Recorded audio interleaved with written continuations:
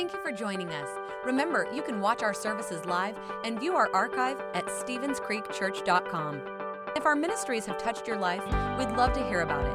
Send us an email to mystory@StevensCreekChurch.com. Hey guys, this is Mo with another Daily Spark. Today we're going to be looking at John chapter 5, verse 6 and 7.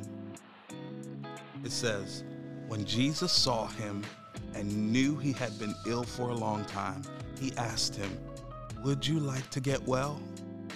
'I can't, sir,' the sick man said, 'for I have no one to put me in the pool when the water bubbles up. Someone else always gets there ahead of me.'" And I have a question for you today. Would you like to get well? You see, Jesus invites us to a life of wholeness and freedom. He wants us to live life and have it more abundantly.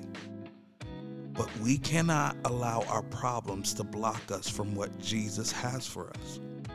In fact, I want to encourage you to focus more on your God and less on your problem. If you focus on the waymaker, you won't be so discouraged by the things that block your way.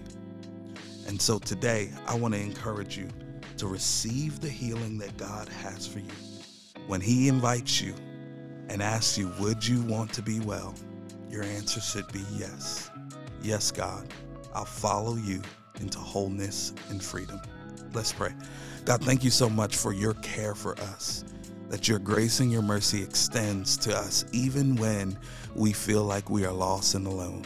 I pray that we would receive your healing and your freedom today. In Jesus' name, amen. Thanks for listening. If you would like to help support the ministries of Stevens Creek Church, please go to StevensCreekChurch.com and click the Give button. See you next time.